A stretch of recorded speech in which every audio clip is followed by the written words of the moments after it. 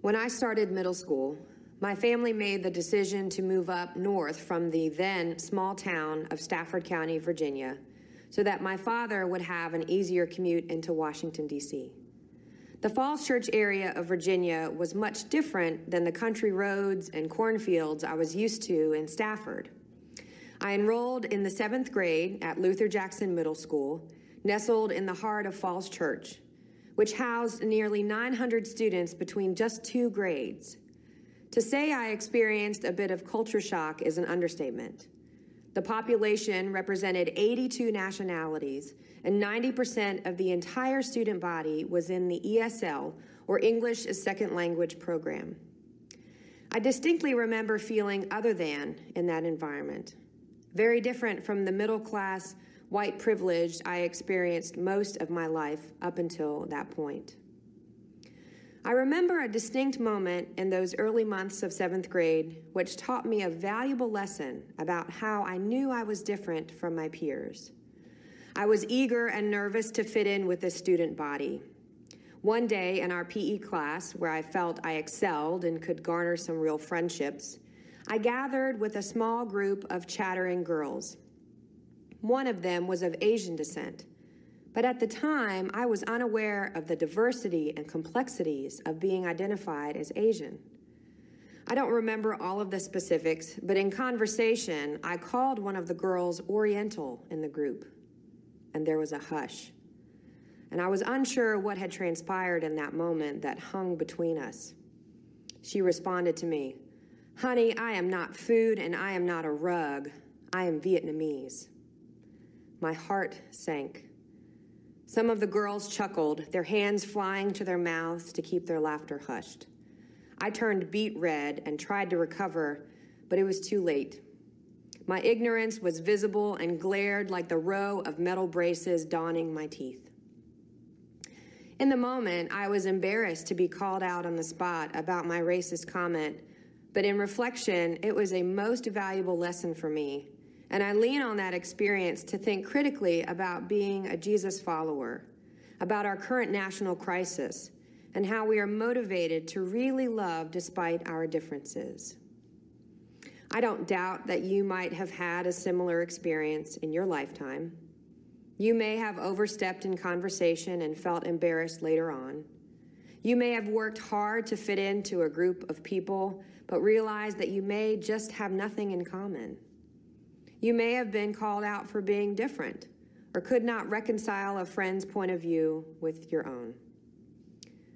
I believe in the first century Corinthian church, they experienced much of the same as they wrestled with ideas about living life the way that Christ implored them to live. The Corinthian church was a group of Gentile folks within the city proper of Rome in the first century, roughly the year 54 of the Common Era. Many of its members were of low socioeconomic status and held very low cultural status in the city around them.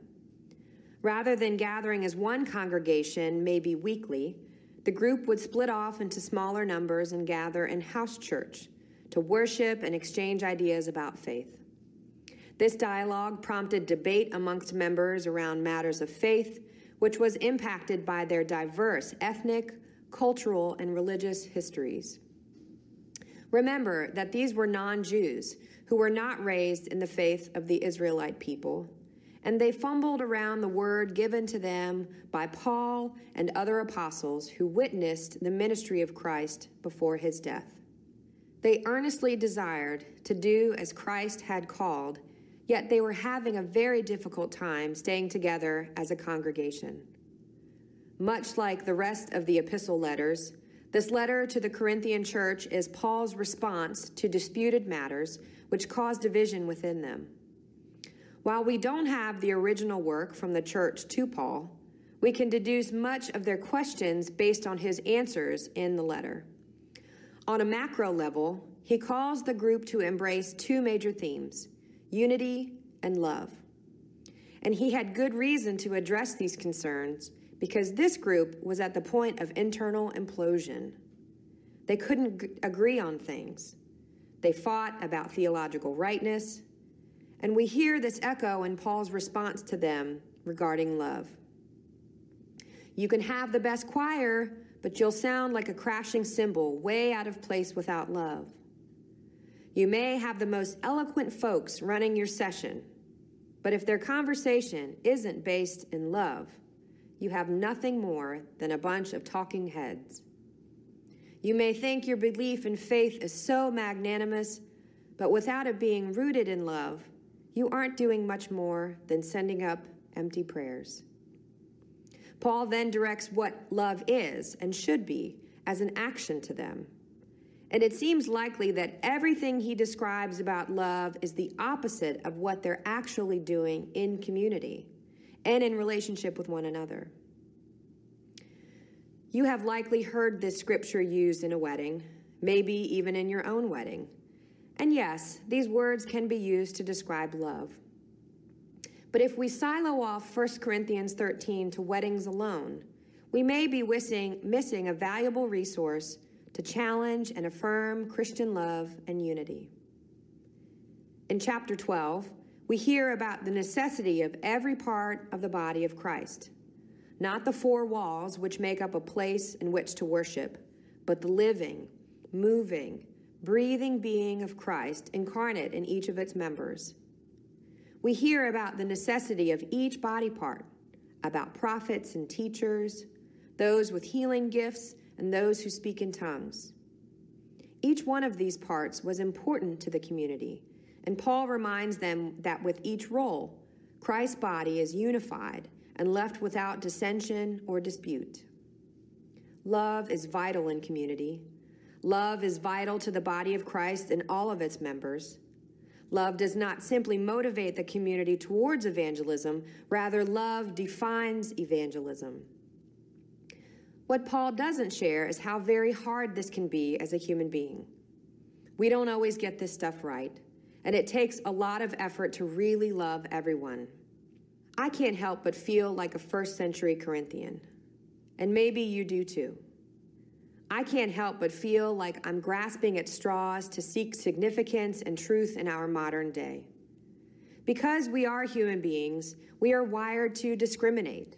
That is, to distinctly favor one thing over another. We discriminate in our daily choices, but we also discriminate on larger, significant issues. On a lesser level, we discriminate between a tie or simply a button-down shirt and jacket to our Zoom work meeting. We decide if we will have a banana and yogurt or the tempting Egg McMuffin for breakfast. We make financial choices which influence our family. We discriminate about neighborhoods and where to raise our children. We favor one college over another for our education. And these choices we make divide us in many ways, which can have both insignificant and significant repercussions on our understanding of community. Like the Corinthian church, we also discriminate or distinctly favor one thing over another regarding matters of faith. Is it contemporary worship or traditional? Do we sing from the blue hymnal or do we sing from the new Glory to God hymnal? Do we sprinkle our children at the baptismal font or wait to dunk them in the river in a few years? Are we an affirming and open congregation to the LGBTQ community or those who may not be able to dress up as nicely as we do when we come to church? Do we secretly hope people of color will find a different place to worship? We similarly wrestle with theological rightness in our modern church as the Corinthians wrestled with one another in the common era. So, Paul directs the Corinthians and us modern Christians to unity and love. Paul calls this community towards respect and love as adults seeking to follow Jesus' example in their own relationships and the world around them. He challenges them to think and respond to the world as mature, faithful believers, not like the seventh graders they once were, ignorant in their bias and lofty in their speech towards others different from them.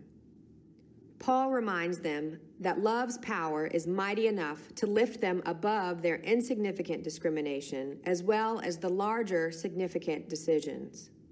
Love is an action word that ought to inform their existence as the church and not some flowery word used in just a marriage vow.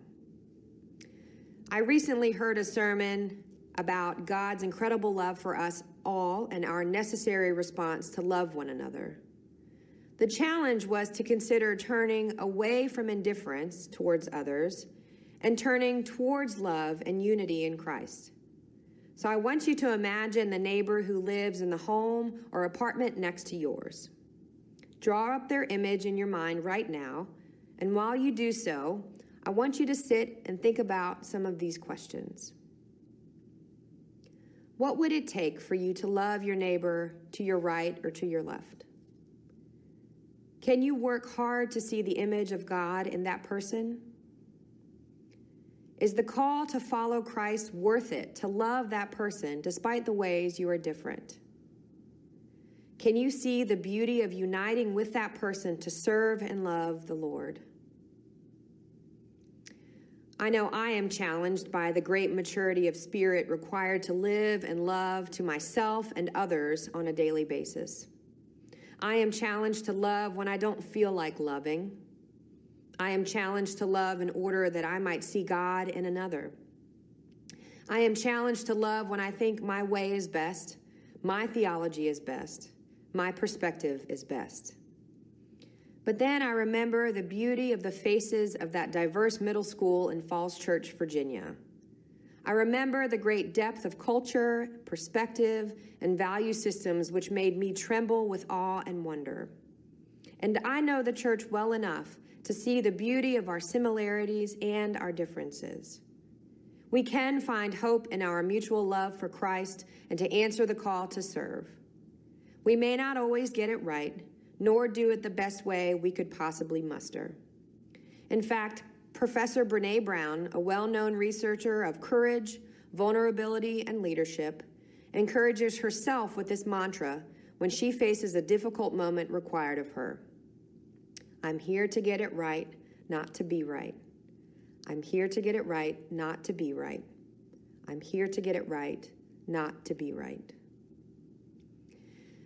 In this endeavor to grow toward love, toward reconciliation with one another, toward maturity of faith, we may not always agree, nor will we always seek the same vehicle to do the work of Christ in the world. But we affirm a God whose love is not measured with a measuring stick. We love because we were first loved, and we believe God so loved the world that God gave God's only Son, that whomever believed, not who looked like me, or talked like me, or thought like me. Whomever believed shall have everlasting life. When we aim to unite and love for these purposes, when we aim to get it right, not to be right, we too might live to bear all things with one another, believe all things with one another, hope all things with one another, and endure all things with one another. In the name of the Father, and the Son, and the Holy Spirit, and all of God's people said, Amen.